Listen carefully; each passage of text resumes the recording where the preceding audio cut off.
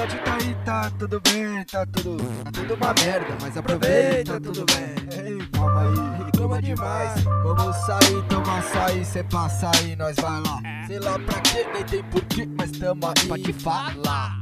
Receio no passeio, decepção na recepção. Se acha bonito, cê feio. Rara percepção de quem vê as coisas como são. Taxado de louco aí, se essa é sua concepção. Então tá bom, mas não é questão de opinião. Se orienta no fluxo, aperto de mão sem união. É o que mais causa mal súbito. O som é sujo, mas a ideia é limpa. Conduta sem disputa, se escuta não tem para o ímpar. Batalha é outra, onde Prestensom se encontra. Não é estilo livre, vai contra seu estilo forjado. Freestyle manjado, microfone enferrujado. E cê quer ser almejado, tá cego pelo ego. Então tá bom, já nem vou mais te mandar meu som. Acomodados que se iludem, nem nos dê atenção. Então tá bom, das paredes cai disco de ouro ou platina. Que é Prestensom, chiado chique, a vibração que atina.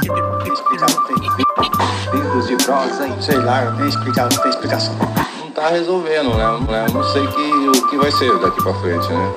Entorpece a ótica, se esquece da vodka. Então tá bom, não tem como louco ver se não se locomover. Faz de tudo aí só pra se promover. Então tá bom, ainda bem que não são todos. Então tá bom, pena que é a maioria composta de tolos. No âmbito do que entretém o trânsito, ligeiro com quem tá por perto, cê sabe então. Tá certo. Curtir sem desandar, colar com comédia já não dá. Então tá bom, define a postura pra não capotar. Então tá bom, Você sabia? Que a amizade valia mais que a posse de todos. Então tá bom, Então, tá bom, então, tá bom. Já vou! Que já vou é esse? Já vou, ué! então, Então tá bom, então, tá bom. Já vou! então, Então tá bom, então tá bom, então. tá bom.